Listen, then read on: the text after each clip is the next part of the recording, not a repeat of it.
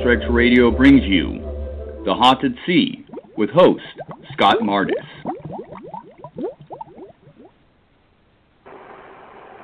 And welcome to another episode of The Haunted Sea with Scott Mardis.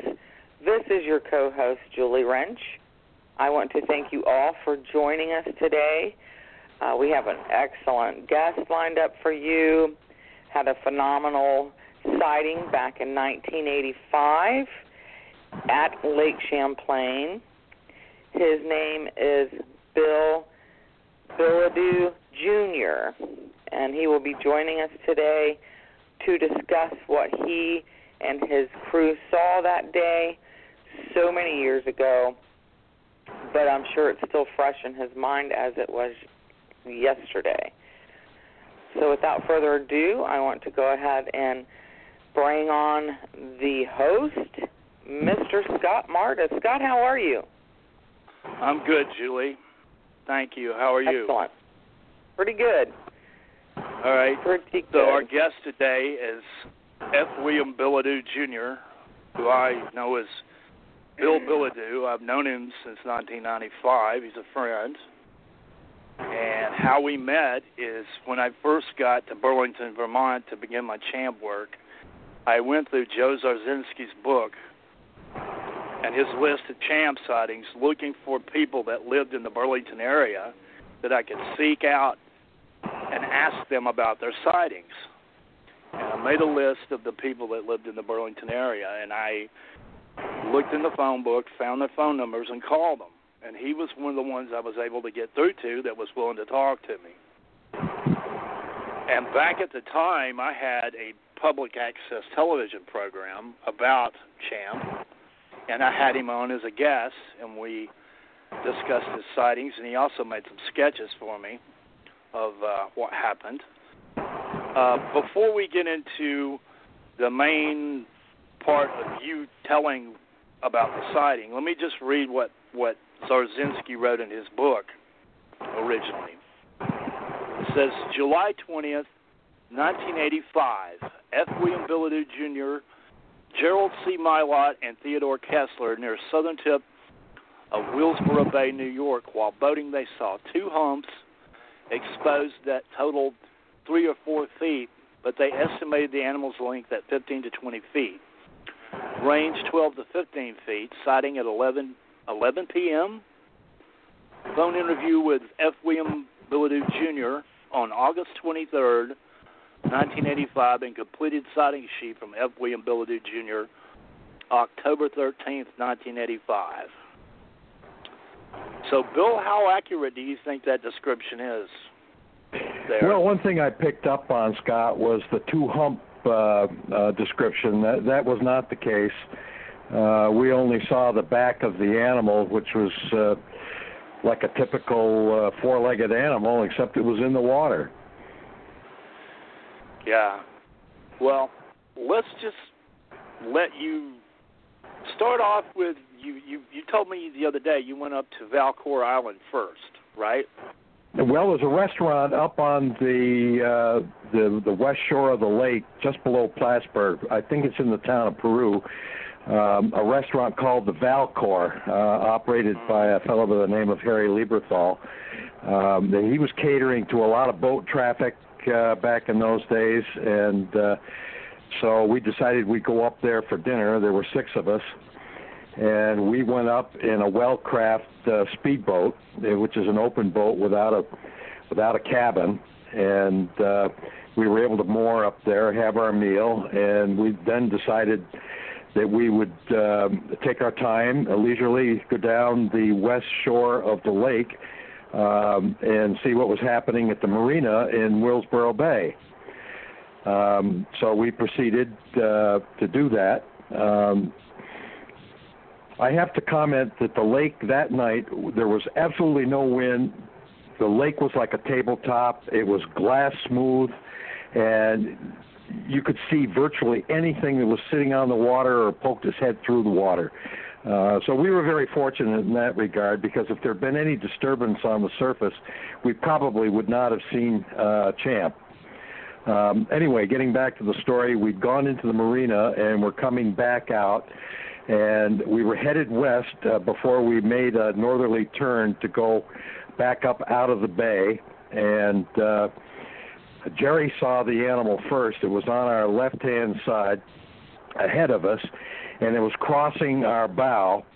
We were doing probably 4 knots, and the animal was doing probably the same speed or close to it.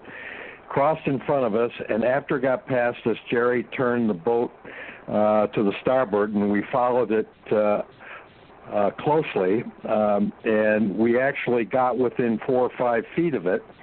And the interesting thing was that we didn't startle it. Like, if you'd done that with a fish or most any animal, it would have skittered away on us. But this animal acted like it didn't care that we were there. I was able to see, I was probably, standing in the boat would put me about 6 feet above the water level, or the boat level, and then maybe another 2 feet. So 8 feet away. I would say the animal was 8 feet. I could have jumped on his back. It was that close. And it was getting dark, and I could tell the texture of the skin. That's what it looked like, skin, not a shell. It was absent of any fur or scales, and I couldn't tell what color it was. I knew it was a dark tone, not black, because it had a tone lighter than that, but I couldn't tell if it was green, gray, or brown. And it stayed with us for probably a minute and a half, and then when it got ready to go, it just went down like a submarine. It didn't dive down like it was startled. It just kind of went out of sight, and that was the end of it. Back to you, Scott. You were telling me that you thought you could saw the ridge of a backbone and possibly the indication of ribs, right? I couldn't see the ribs, but you could see what looked like the backbone, although you couldn't distinguish individual vertebrae. It was just sort of a ridge that went down the center of the back. And the animal, the propulsion is interesting. It didn't do any fishtailing or it didn't do any porpoising. It just moved ahead at about 4 knots, which was interesting. The exposure above the surface was very gentle and gradual, and from top to bottom, maybe 5 inches. And when it got to the high point, you could see water displace across its back. And that's how we were able to tell that, or estimate that it was about the size of a pony. And there was some width to it from side to side. The width, I'd have to extrapolate a little bit, but I could tell the way the water would run off the side as it would come above the surface, that it probably, had a rib cage that would be very similar in size to a pony. Mm. And the interesting thing about the supposed method of propulsion is it... Well, the only thing I can think of that wouldn't require body motion would be flippers. Yeah, exactly. Or a motor. And you don't think it was a machine, so... Yeah, well, jokingly, I said it either had flippers or a propeller. But there was no undulation of the body vertically or laterally. It just something was propelling it without movement of the torso, and so logically you have to conclude that it was flippers. Yeah. Well, then the 3 animals that come to mind when you mention this are actually 4, would be a sea turtle, a sea lion, a penguin, and this prehistoric marine reptile, which I'm sure many of our audience are familiar with, called a plesiosaur. Well, that's what I think it was, the latter. Sea lion would have to come up for air because they have to breathe. We were there with this animal for quite a while, and whatever it was didn't have to come up for any air while we were there. Yeah, well, reptiles can get some of their oxygen directly from the water, so they still have to breathe air, but not as often as not as mammals. frequently. Yeah, they have a lower metabolism generally, and therefore they don't. Well, it use up wasn't oxygen exerting as much quickly. energy in doing what it was doing. I mean, it was just leisurely going along in a very relaxed manner. Mm-hmm. Now, Gerald Milot was your brother-in-law, correct? Right. And so the two of you and this Theodore Kessler had a business together, correct? No, we were just, well, the connection was Camp Tecumseh, which is a camp for kids with cancer. And that's how we all came together. But we just decided to take a night off, go out, and have a nice evening over at the Valcor restaurant. And the other three people were your wives, correct? Right, exactly. They were sitting at the back end of the boat. Now, this is a 30-foot boat, and they were busy talking and not quite aware of what it was that we were all squawking about up in the front, so they didn't come up to look. Mm-hmm. Now, has anybody else, other people besides me, talked to you at length, besides Zarzinski, about your sighting and offered any interpretations? I did a short interview with the New York Times. They called me. I don't know how they knew about it, probably Zarzinski. But I didn't go into a lot of detail with them. And, of course, I've done other venues like Monster Quest and the shooting that we did at Basin Harbor. Yeah. Well, 2016, right before we made that sketch, I was working with a couple of guys that are making a documentary. It hasn't come out yet, but you remember we did some filming for that? Yes. Down in Shelburne Bay? Yeah. So, according to what Zarzinski's got written down here, he's got the time as 11 p.m. Was it that late? Oh, yes. Oh, yeah, it was. Was it a bright moonlit night? Or was... It was kind of moonlight. You know, it was dark enough. It was dark enough so that I couldn't tell the color, but we were able to visually see well enough. It might, actually, it might have been a little bit earlier, but not much. Were there any lights? Well, on I the wouldn't boat? put it any earlier than say 9:30. But it might have been as late as 11. I really, that was a long time ago. Was there any lighting from the boat? Was there any what? Lighting from the boat. No. That helped. No. Okay. Yeah, well, I've been out on the lake at night before, and you can see things. I don't know what the well. moon phase was that night, but it was. It wasn't pitch black, or we wouldn't have seen what we saw. Yeah, right. And the fact that the water was calm probably helped a lot too. Mm. Well, we wouldn't have seen anything. Any break in the water at all, we wouldn't have seen anything. I mean, that's all you see are little chops in the water. And things could go right by you and you wouldn't even know they were there. Yeah.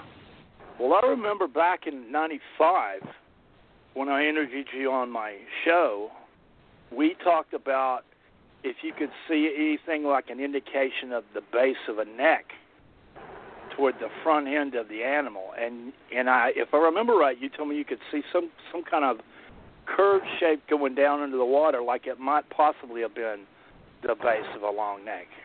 No, I don't recall that. I mean, just trying to think of what I might have told you. Perhaps that ridge that we talked about, I could see the very front end of it, and it, I might have said, well, it didn't look like it had ended right there, but I didn't see anything forward of that. Yeah, well, I'm just going by what you told me back in 95. Yeah. I still have that on video. But, sometimes these things are hard to remember after such a long time, But I still have the sketches that you made for me back in '95. One of them I used on the slideshow for this program. So you've told me before you have a degree in biology from UVM. That's right. Now, did this help you in trying to interpret what you saw at the time? Oh, very much so. Very much so. I kept my imagination in check because of my zoology background. I think a lot of people, when they see these things, they kind of get carried away with what they're seeing, and then of course when they try to recall it, they add humps and tails and fangs and whatever else. Well, I think you hear these reports of multiple humps, and I think probably what's going on there, they're seeing waves behind the animal as it's swimming and interpreting those as multiple humps.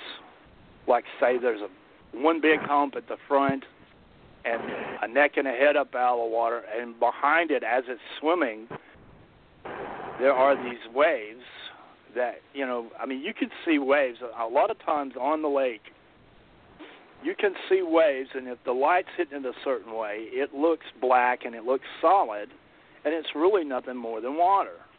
And well, I think that's what leads to these fanciful drawings of these multi-hump creatures that people think is champ. Then they add a head with horns and fangs and a long tongue, and you know what I'm trying to say. Yeah, they've kind of overlaid the folklore image of what champ is supposed to look like over what they really saw. Exactly. Yeah. Well, by the same token, you have to be careful with that, too, because, people have it in their mind, that champ looks like a plesiosaur, and that can get layered over the top of these sightings, too.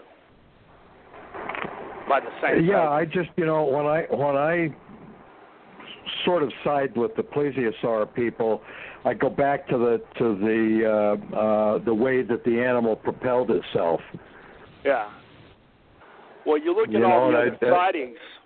You look at all the other sightings like Christine Ebert and Charlie Hour's sightings with the long neck standing up out of the water, and combined with what your observations, it naturally leads to the idea of something that at least looks like a plesiosaur at the very least, Well, I think in their sighting, didn't the animal actually come up out of the water onto the shore? Well, it was almost onto the shore. It was in shallow enough water that it would have been sitting on the bottom. Yeah. But it didn't actually leave the water. But it was in very shallow water. It was right next to their light, next to the boat dock. And it had its head out of the water. High. Yeah. She actually had two sightings within 3 weeks of each other. And the second sighting, it was basically the same place, but it was a smaller animal and it was a different color. Uh-huh. And Charlie, she called Charlie, and he come driving up right as it was heading out. So he saw a pole-like object standing up out of the water. Like a telephone pole standing vertically out of the water, swimming out into the darkness, is the way he described it to me. So he saw the tail. He didn't see as good as... Now, what she saw was, she saw the whole thing right under the light. She saw the head and the neck and a hump, all that. What she made a drawing for me, too. It's very plesiosaurish looking. Right. And you've known Charlie and Christine for a long time, right? Oh, yes. I knew them before the sighting. I've known Charlie for 60 years. Yeah. Well, I've known the two of them as long as I've known you, for 23 years. So, another sighting that is similar to yours is Pat Robbins' sighting, and you know him too, right? Yes, I do. Yeah. He was a manager at McAuliffe Office Supplies in Burlington. I think he owned it. Yeah. And then something happened, and he went somewhere else, but he's still in Burlington, as far as I know. Yeah. Well, let me just read the description of his sighting from Zarzinski's book, and we'll compare the two. Hang on here. Mm-hmm. His sighting was like 5 years before yours. And this is what Zarzinski has in his book. It says, July 1980, Mr. and Mrs. Patrick S. Robbins and a friend off Burlington, Vermont breakwater, 10:30 p.m., moonlit night, 20 feet.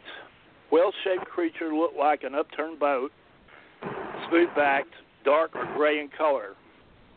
Observed from boat while cruising. A letter from Patrick S. Robbins, April 10th, 1981.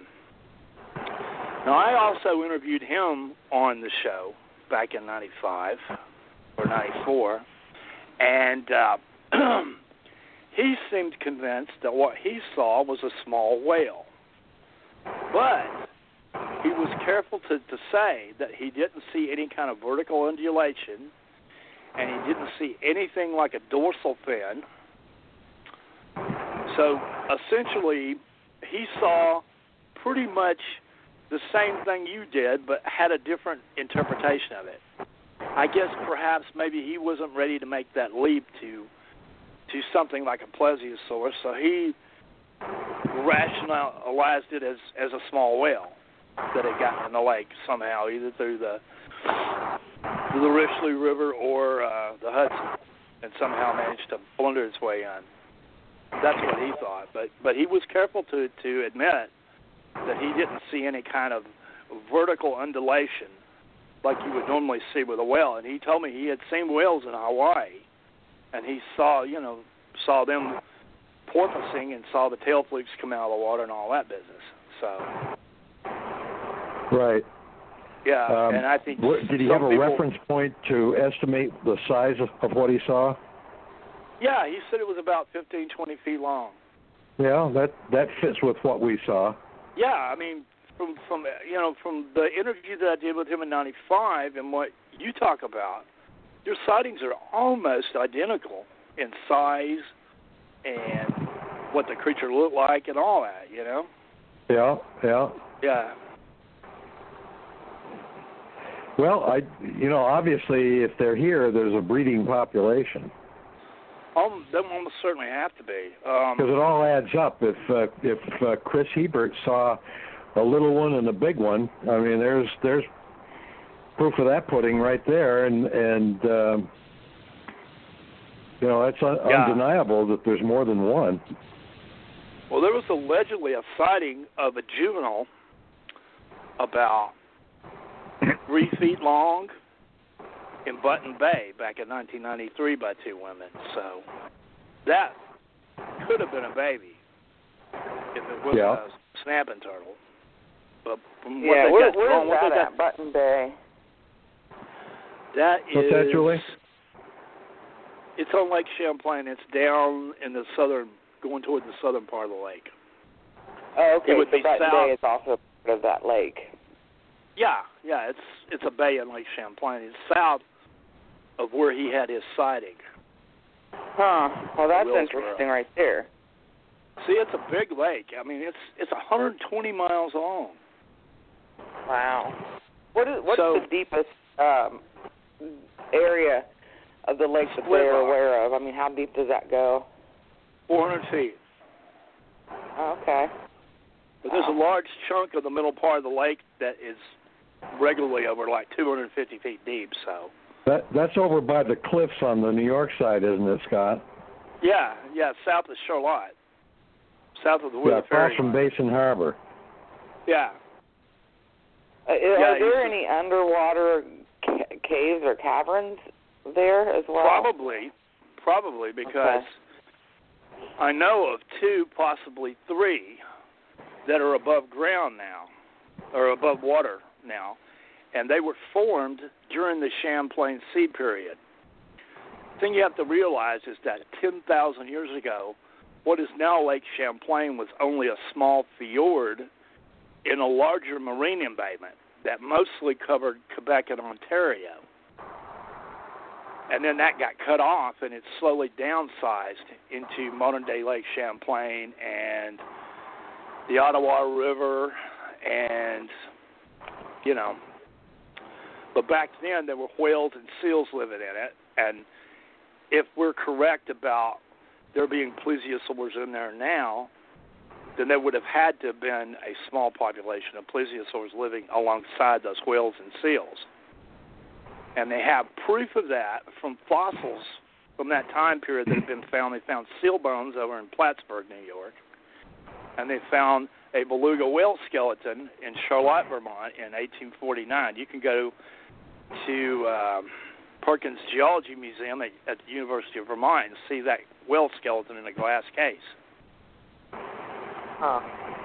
Yeah. So that's interesting. So what happened was the land rose up in Quebec and cut off the marine influence.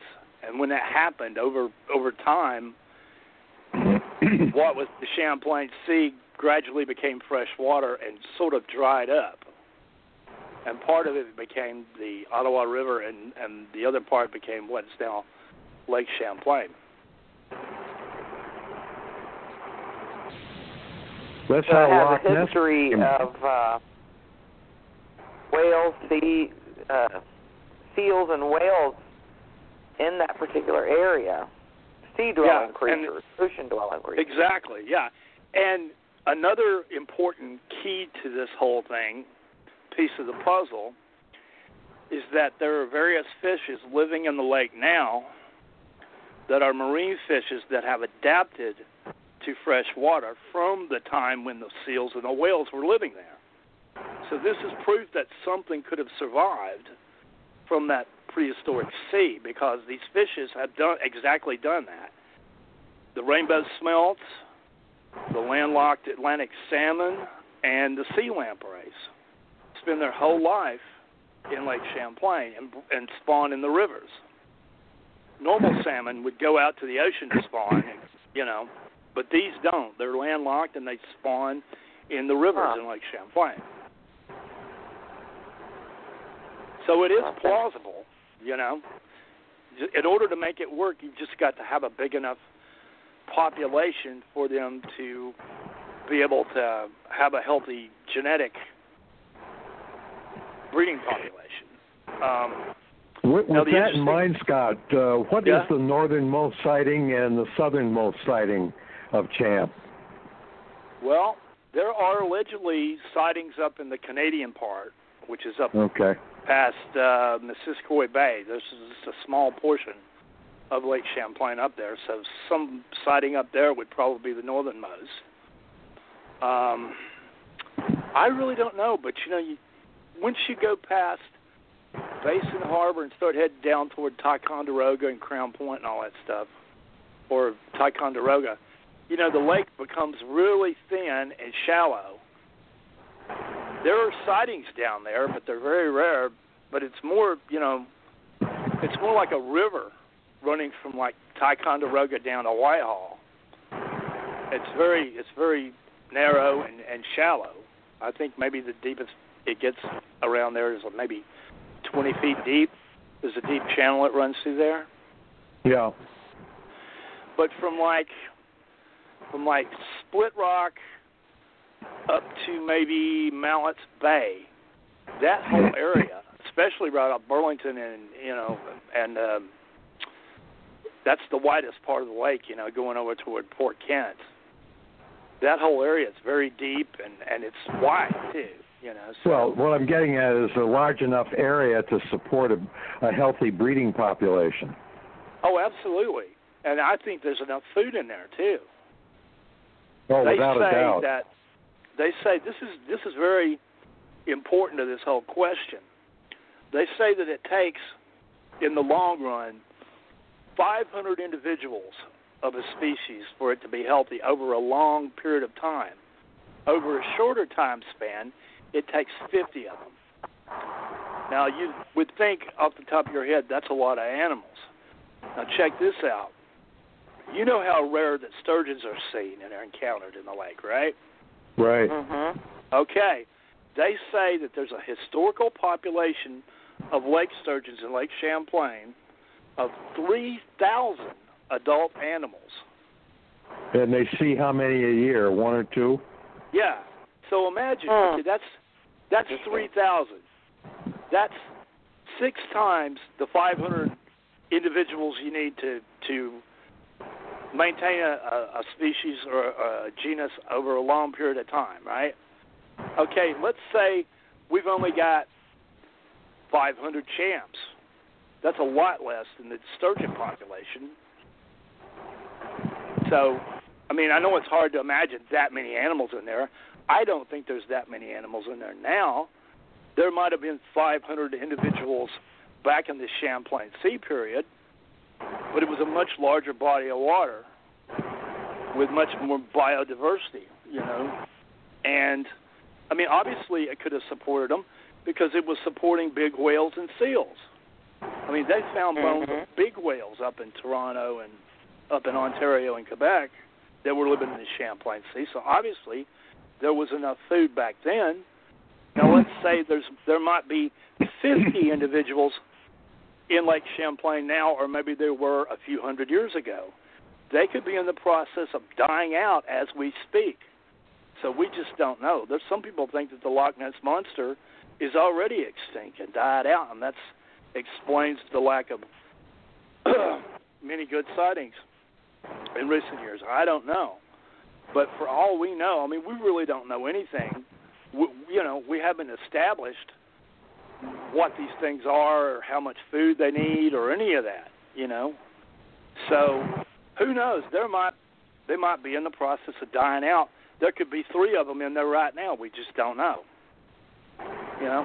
So who knows? I think they're still around, obviously, because there was a really good sighting in September of 2015 of a back and a long neck, so I think they're still around. And you've got some really good videos that have been taken over the last 2 decades, like the Bodette video, which was shot over around the Ausable River, which you would have passed that area going from Valcourt to Willsboro. You would have passed right by that area.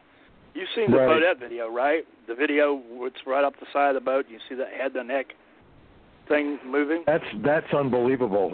That's an incredible video.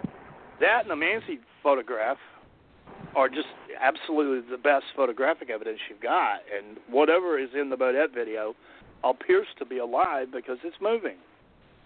I mean, you clearly see it moving and changing shape. And you see what looks like a head on the end of the neck. On a long neck? Yeah, and it moves in relation to the shape of the neck. So it's not a piece of wood. It's something that can move, unlike a stiff piece of wood. That was in 2005. Then there was another video shot at Oak Ledge Park in May of 2009, which is impressive, too. It looks like some kind of a giant turtle. So, you know, there's still good indications. And also, in November of 2016, when I was there with the Japanese, we were over at Split Rock, and we had a baited camera down about 80 feet in the deepest part of the lake. And something came up. You see an appendage that might be a flipper or a tail-like structure come up and touch the bait and then leave. I mean, it's clearly something alive. And it just looks like a round, grayish flipper or possibly a tail, but whatever it was coming up to investigate the bait. And we got that on video. And then last year, me and my partner Will went over to the Ausable River where the Bodette video was shot and got a plesiosaur-shaped blob on the sonar. So there are still things going on. That doesn't mean that these things are definitely monsters or unknown animals. It just means that there are still phenomena that is unexplained going on in Lake Champlain, which can be interpreted as possible unknown animals. Right. Well, let me ask this, Scott. If it is a plesiosaur, for some listeners who may not be as familiar with that particular creature, what type of diet would it need to sustain itself? Well, they generally believe that there were typically two types of plesiosaurs. There were short-necked, large-headed ones, and then there were long-necked, small-headed ones. But there were also, in between those two extremes, different variations. You had grades going all the way from one extreme to the other of intermediate types. But they generally believe that the long-necked, small-headed types, which would seem to be a match for what people are seeing in Lake Champlain, primarily ate fish, and they probably ate crayfish, and then they did eat cephalopods, squids, and, things of that nature. But obviously we don't have any freshwater squids in Lake Champlain, so most likely they're eating fish and crayfish.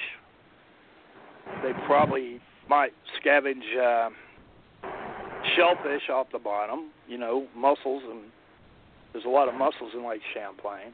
There is some evidence that plesiosaurs preyed on small birds and pterodactyls.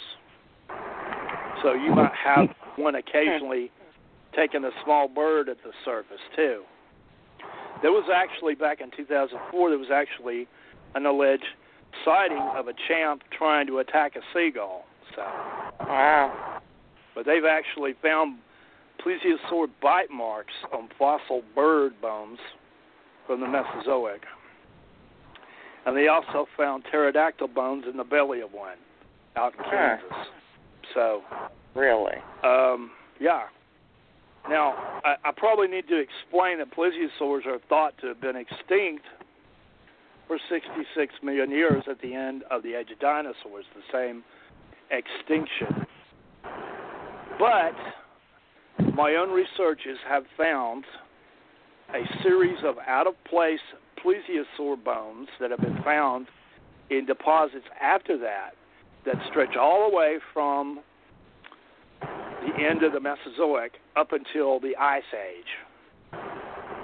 And the common explanation of how these fossils got in these much later deposits is that they were reworked, which is a real phenomenon. What that is where a fossil bone is knocked out of its original sedimentary deposits and worked into younger sediments. That's why they call it reworking. Okay. And it's caused by various things, earth movements. They think when the glaciers came through in the Ice Age, they ground up old prehistoric seabed from the age of the dinosaurs, and that's how the ones found in Ice Age deposits got to where they are. But that's not, 100% proven, so it's very possible these could actually be plesiosaur remains to indicate that they survived beyond the extinction, which would make sense. They're very fragmentary. They would fit in a shoebox, but the thing is, they discovered the coelacanth fish in 1938. It was supposed to have been extinct for 80 million years. And the post-Cretaceous fossil record for the coelacanth would fit in a shoebox, too. So, yeah. So, Bill, you got anything you want to add to that? No, that's fascinating, though. The only thing I'd like to get back to, some of the questions that people are asking about extinction and are they breeding, I think you have to look at some of the sightings that you have. Chris Hebert, having seen a juvenile, certainly supports the health of the community of plesiosaurs. If they were on their way out, they wouldn't be breeding, would they? Probably not. We don't know how small the population is. If it's a very small population, they could be suffering from inbreeding, which could cause all kind of congenital birth defects and things of that nature. We just don't know. Right. the only way to know that knowledge, first you got to verify they exist with a type specimen of some sort. Then you have to figure out where they're living at, and you have to observe their natural history. You have to watch and observe and see how they live. And we haven't been able to get access of that quality to these animals. Yeah, I mean, it's still a mystery. We just, we have possible videos and photographs of bits and pieces of them, but none of them show the whole animal. And we have the eyewitness, testimony, which is great, but the downside of that is you can't go back in a time machine and be there when it happened and verify what somebody's telling you. Yeah, that's true. Yeah. And the further in time away you get from something, the more fuzzier the memories of it become, sometimes. And I know that from experience because I had my own champ sighting. Oh, yeah? When was that? That was in July of 1994 at Battery Park. I watched it through binoculars, and I saw this big garbage bag colored hump, blackish green hump, and it had a smaller lump coming out of the middle of it. Then it turned to the right, and this smaller object, which I think was a flipper, I believe it was swimming on its side with one of its flippers up in the air, and it swam along for a little bit, and then just sank. And this was all over in like 10, 15, 20 seconds. It was done. It was just boom, there it was, and it was gone. I assume I was like, 1,000 yards away, something like that. But I could see it really good through the binoculars. So the coloring was similar to what Bill saw? I assume so. I've heard other people describe it as being a dark, blackish green garbage bag color. And I've heard some people describe it as gray. Huh. Pat Robbins described his creature as grayish looking. Well, I wonder if that would be a part of perception based on time of day, shadowing, cloudiness, brightness. Well, I'm sure, yeah. And I would imagine whether the animal, if it's sticking its back up out of the water, it would probably make a difference in the color if it was still wet or if it had dried in the air. Would probably make a difference in the color. And the way the sun's hitting, all sorts of factors. You might have reflections of light from the waves casting light on it, reflecting on it that could change the color. There's all sorts of potential factors. Right. Even whether the person was wearing sunglasses or not could factor in. A lot of people have said that they think champ might be an animal that comes and goes from the ocean. It's not in the lake all the time. The problem with that, there are so many dams and canal systems on the interconnecting rivers. You've got 9 canal locks down on the Champlain Hudson Canal. As a seal tried to get in back about 2 years ago, and they had to catch it and get it out of there, but it only made it into like the first or second lock. Basically what I'm saying, it's not impossible that something could get in and out, but it would be very conspicuous trying to get in and out. Bill, have you ever gone up on the Richelieu River? No. Well, I hear that parts of it, like up around St. John's sur Richelieu, there are rapids and it gets really shallow, and I've been told that it's so shallow up there that sometimes if the water's really low, they actually have to physically take the boat out of the water, put it on a trailer, and go around and to put it back in the water to be able to navigate that water up there.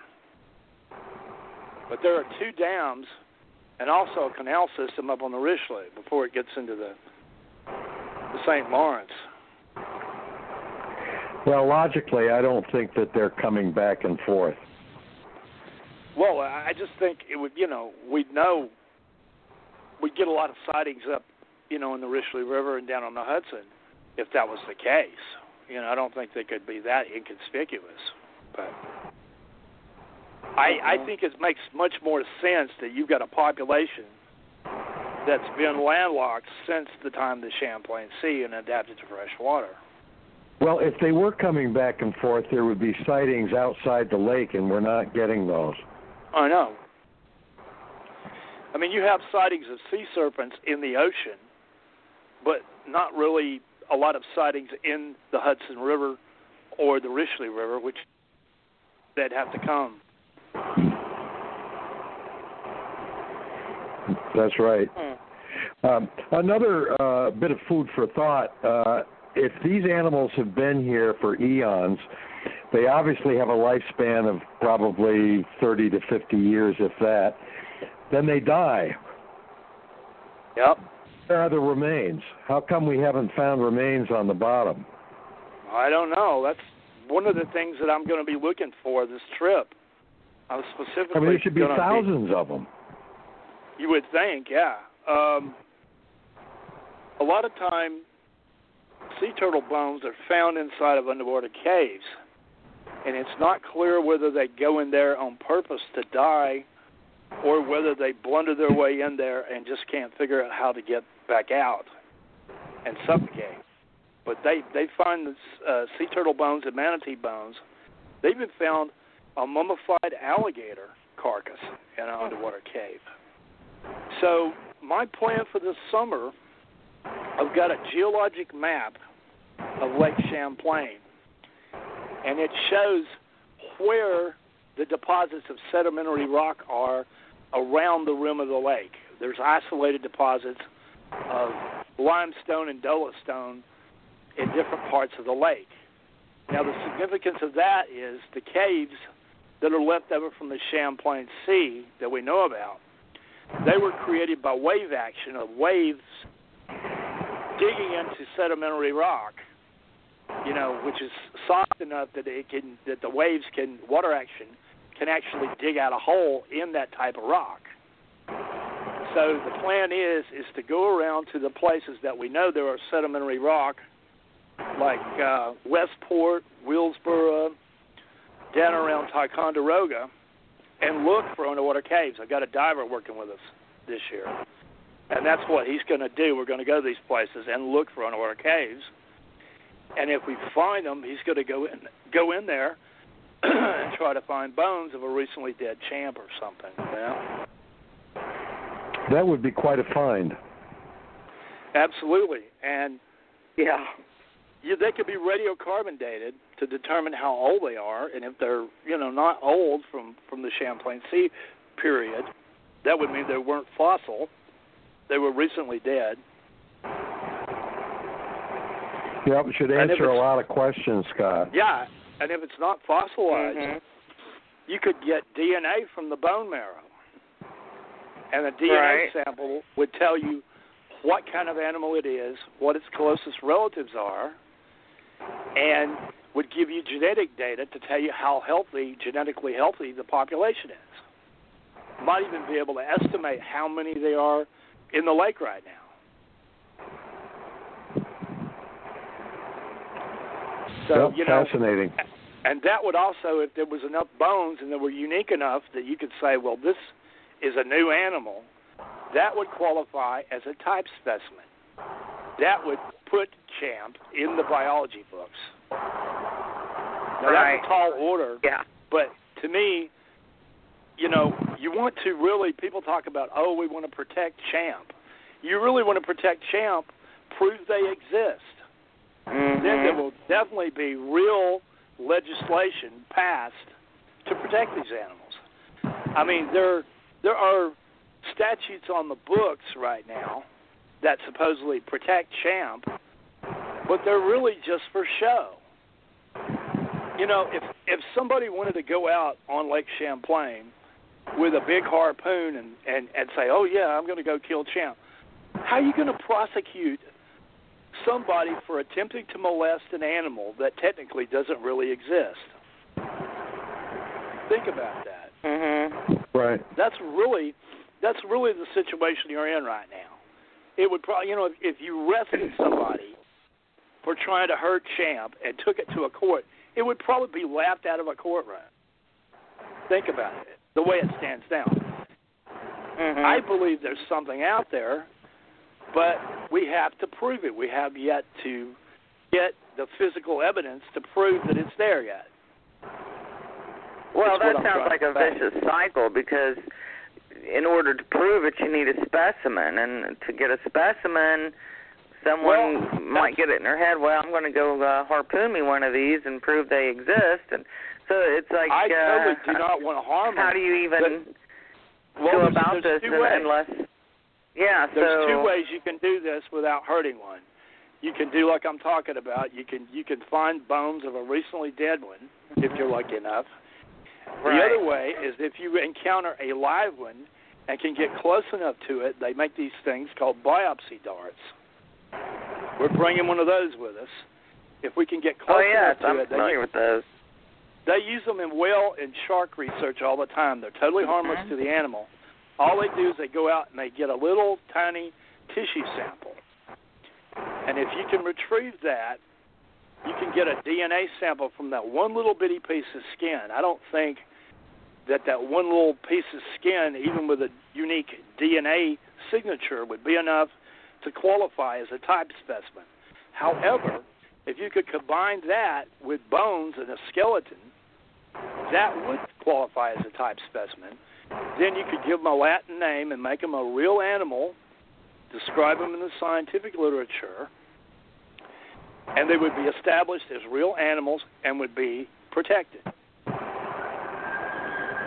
That's the way to go about this, because all the eyewitness testimony in the world and all the clearest video and photographs are never going to convince the skeptics. Especially today with the kind of, special effects technology that exists in the movies. They're always going to be able to turn around and say, somebody made that on a computer. Somebody created that.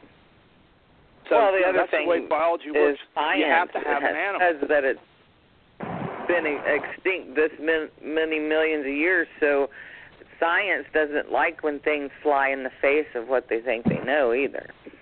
Well, yeah.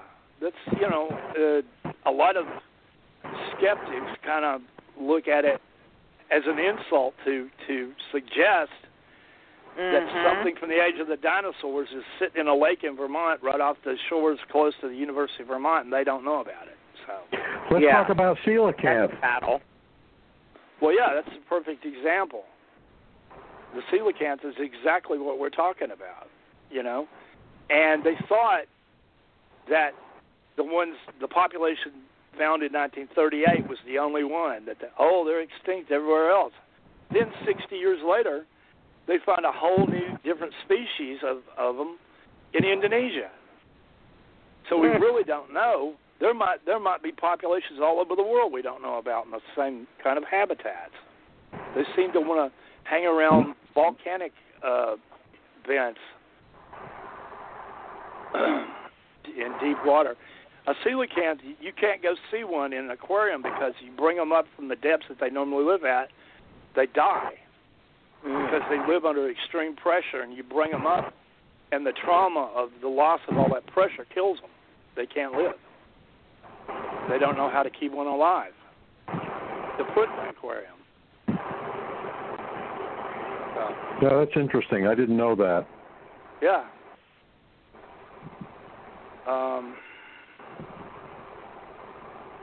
So we might want to explain to people how plesiosaurs move through the water.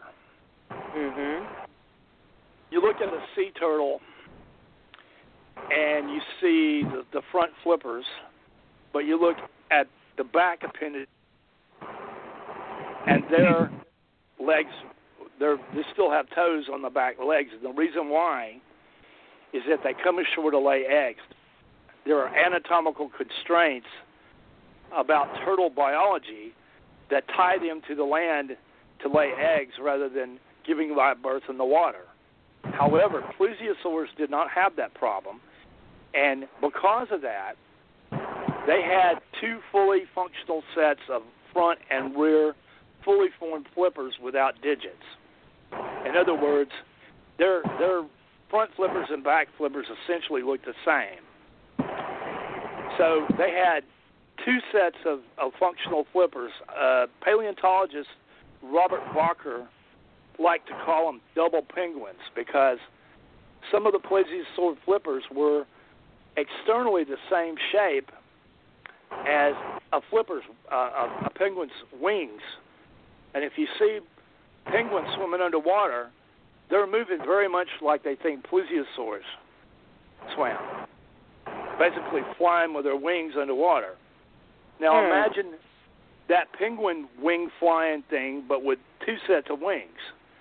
That's essentially how plesiosaurs were moving. There's a lot of debate about whether the two sets of flippers moved in unison together or moved in alternate strokes. They think they might have just moved up and down, pushed backwards. Some even think they may have moved in a figure-8 motion. There's all sorts of debate about that. Our friend Max Hawthorne, he's got the idea that the two different sets of flippers moved in a different plane and that the front set moved up and down and that the rear set pushed backwards. So, but, there's all kinds of debate. There's like three different theories about how they may have moved, and they've come to this conclusion using all sorts of methods. They've used flow dynamics. They put dye and water next to mechanical plesiosaur flipper models to see how the dye moved in the water as it was passing by the flipper. They built plesiosaur robots, experimental robots that swim like they think possibly plesiosaurs did. And they've also used computer models, advanced computer models with mathematics that they built on computers. So there's all sorts of, but the main idea is that they use their flippers to move through the water by flying. And that sort of movement would theoretically give you a smooth movement through the water without undulation of the body from side to side or up and down. And that would have been very hard for plesiosaurs to do anyway because their body was built very much like a turtle's is. It wasn't quite as stiff, but it was built with a relatively stiff backbone, but a mobile belly muscles and ribs that they think help propel the flippers with a movement sort of like the belly would move in and out like an accordion, and the limb girdles would move in and out along with that movement, and also the primary muscles that moved both sets of flippers were on the bottom side of the body. There may have been, similar muscles up on top that they just haven't found evidence of yet. And they think, too, that possibly some of the flipper muscles were anchored to the base of the neck and the base of the tail. And they think the tail was relatively stiff, but it did have a small tail fin that was used as a rudder to help it swim. And they think that ridge on the back might have had something to do with helping them to make directional changes, too. Well, how fast could one of these creatures dive? I really don't know off the top of my head. I mean, there's been estimates, but they think they were relatively fast. I know that a leatherback turtle, which is the largest living marine reptile, has been clocked at 20 miles an hour. That's pretty fast. Mm-hmm. Yeah, so they can but duck normally out of I think it's like 8 miles an hour. Right now. What's that? So they can duck out of Dodge like right now if they needed to, if they felt threatened. Yeah. Well, they know that plesiosaurs dived fairly deep because there's evidence of what they call a vascular necrosis. That's like the bends where lack of oxygen actually killed part of the bone from being down diving too long. So they found evidence of that on mosasaurs too. One thing I wanted to get in was that plesiosaurs gave live birth in the water. They found a plesiosaur out in Kansas with a fetus inside of it. And because of this, they think that they only gave birth to very large single young when they gave birth to it, and they probably took care of the babies up to a point, and they probably lived in social groups. So plesiosaurs might have lived together. They would have taken care of their young, and they might have lived together in pods, kind of like some whales do. Wow, yeah. So the thing is, plesiosaurs giving live birth would mean you wouldn't see them coming ashore to give birth. They would give live birth in the water like a dolphin or a whale. But relative to these monster sightings, there is a small handful of amphibious sightings. So I would think that it's a good indication, at least these creatures, whether they're plesiosaurs or not, that are seen in Lake Champlain and Loch Ness and various other places, have a limited amphibious ability to at least come ashore once in a blue moon, but they usually don't go very far from the water. And they're usually described as being very awkward moving around on land. So I would think that says that they have a limited amphibious ability. They still debate about the fossil plesiosaurs we know about, whether they were amphibious or not, because there's all sorts of debate about how well connected the pelvis was to the backbone. This is very important relative to moving around on land. And there's also debate about how stiff the flippers were. They think if the flippers were too stiff, they wouldn't have been able to drag themselves on a beach like a sea turtle. So those are questions, that still, they still haven't settled these questions about the fossil plesiosaurs, much less any hypothetical descendants that may still be around that may be modified with an additional 60 billion years of evolution.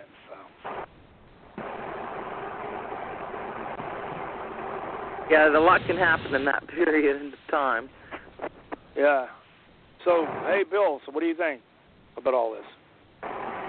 Well, I think it's very fascinating. I just wish that we would get some results with these investigations. You just got to feel that there's one out there waiting to be seen by you. See, the problem is, right. The problem is this stuff. So the lake is so big, and it's so expensive trying to do all this stuff. And usually, if you're there, you have a limited amount of time, maybe a few days, a week, a couple of weeks, to attempt to do all this stuff. So it's... Well, maybe in this age of everybody carrying a camera or a phone with the ability to take pictures, we'll finally get some decent evidence. Well, that video that was shot at Oak Ledge Park was shot on a cell phone. Yeah, we need more of that. But that's the best I've seen. That was very convincing. Well, I'm talking about the other video, the turtle-ish one. Well, I'm talking about the one right next to the boat where it comes up and around and you see the neck with the head on it. Yeah, that was shot with a video camera, but it wasn't shot with a cell phone. But the other video from 2009 was shot with a cell phone. The guy just happened to be going out for his morning walk where he normally goes, and there it was. And well, that really that's the way enhances the chances of capturing an image. Here it is. Yeah.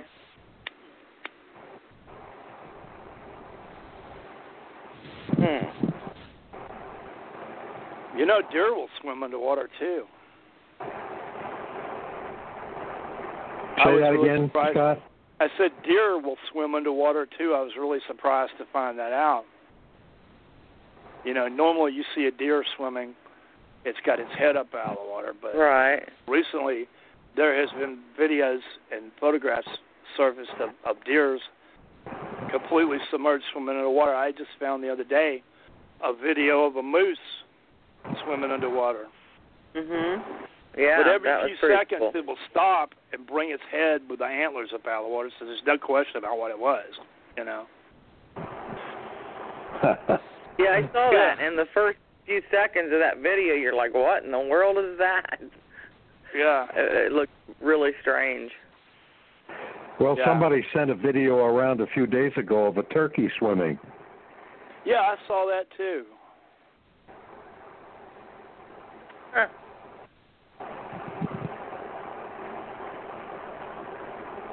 Well, you know, So I when are you thought leaving, Scott, to go to the lake? Probably about 2 weeks. 2 weeks. Okay. And who's going with you? On staying. Well, my friend Will is sick. He can't make it. Yeah. But I've got friends up there. My friend John Cronin's got access to a boat, so we're going to be using his boat. Jeremy Sanborn is going to be diving for us. He lives in Massachusetts. He's going to be coming over. And my friend Jason Lords, or Jason Lordweiss, who does primarily Bigfoot research, has a drone camera. He's going to let us use that part of the time. So Ooh, we plan on going back up to the area up in the Albert Passage where the general area thought where Sandra Manzi's photograph was taken. We're going to try to dive there and do some investigation there. We want to go back over to where the Bodette video was shot at the El Sable River and Oak Ledge Park where that Olson video was shot. See if there's any kind of a den or something under there where the creature disappeared.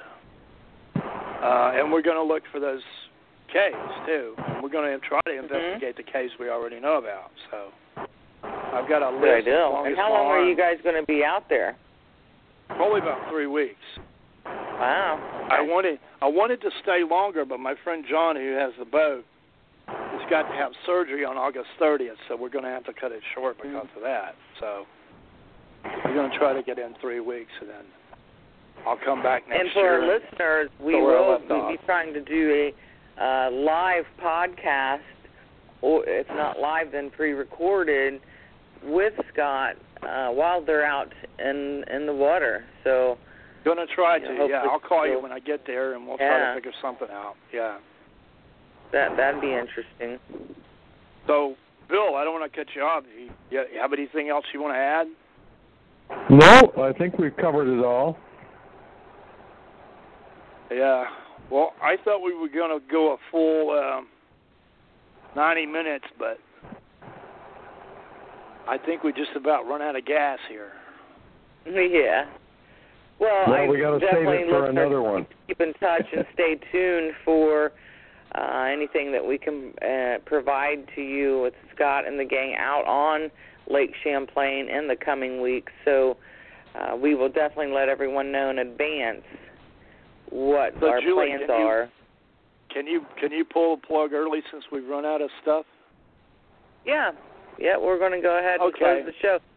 Listen, I want to thank Bill for coming on. We appreciate your willingness to come forward and talk about your sighting. And Scott, again, great show. We want to thank everybody for listening, and stay tuned for another exciting episode of The Haunted Sea with Scott Mardis. This is your co-host, Julie Rench, for Monster X Radio, sponsoring The Haunted Sea. And everybody have a great week.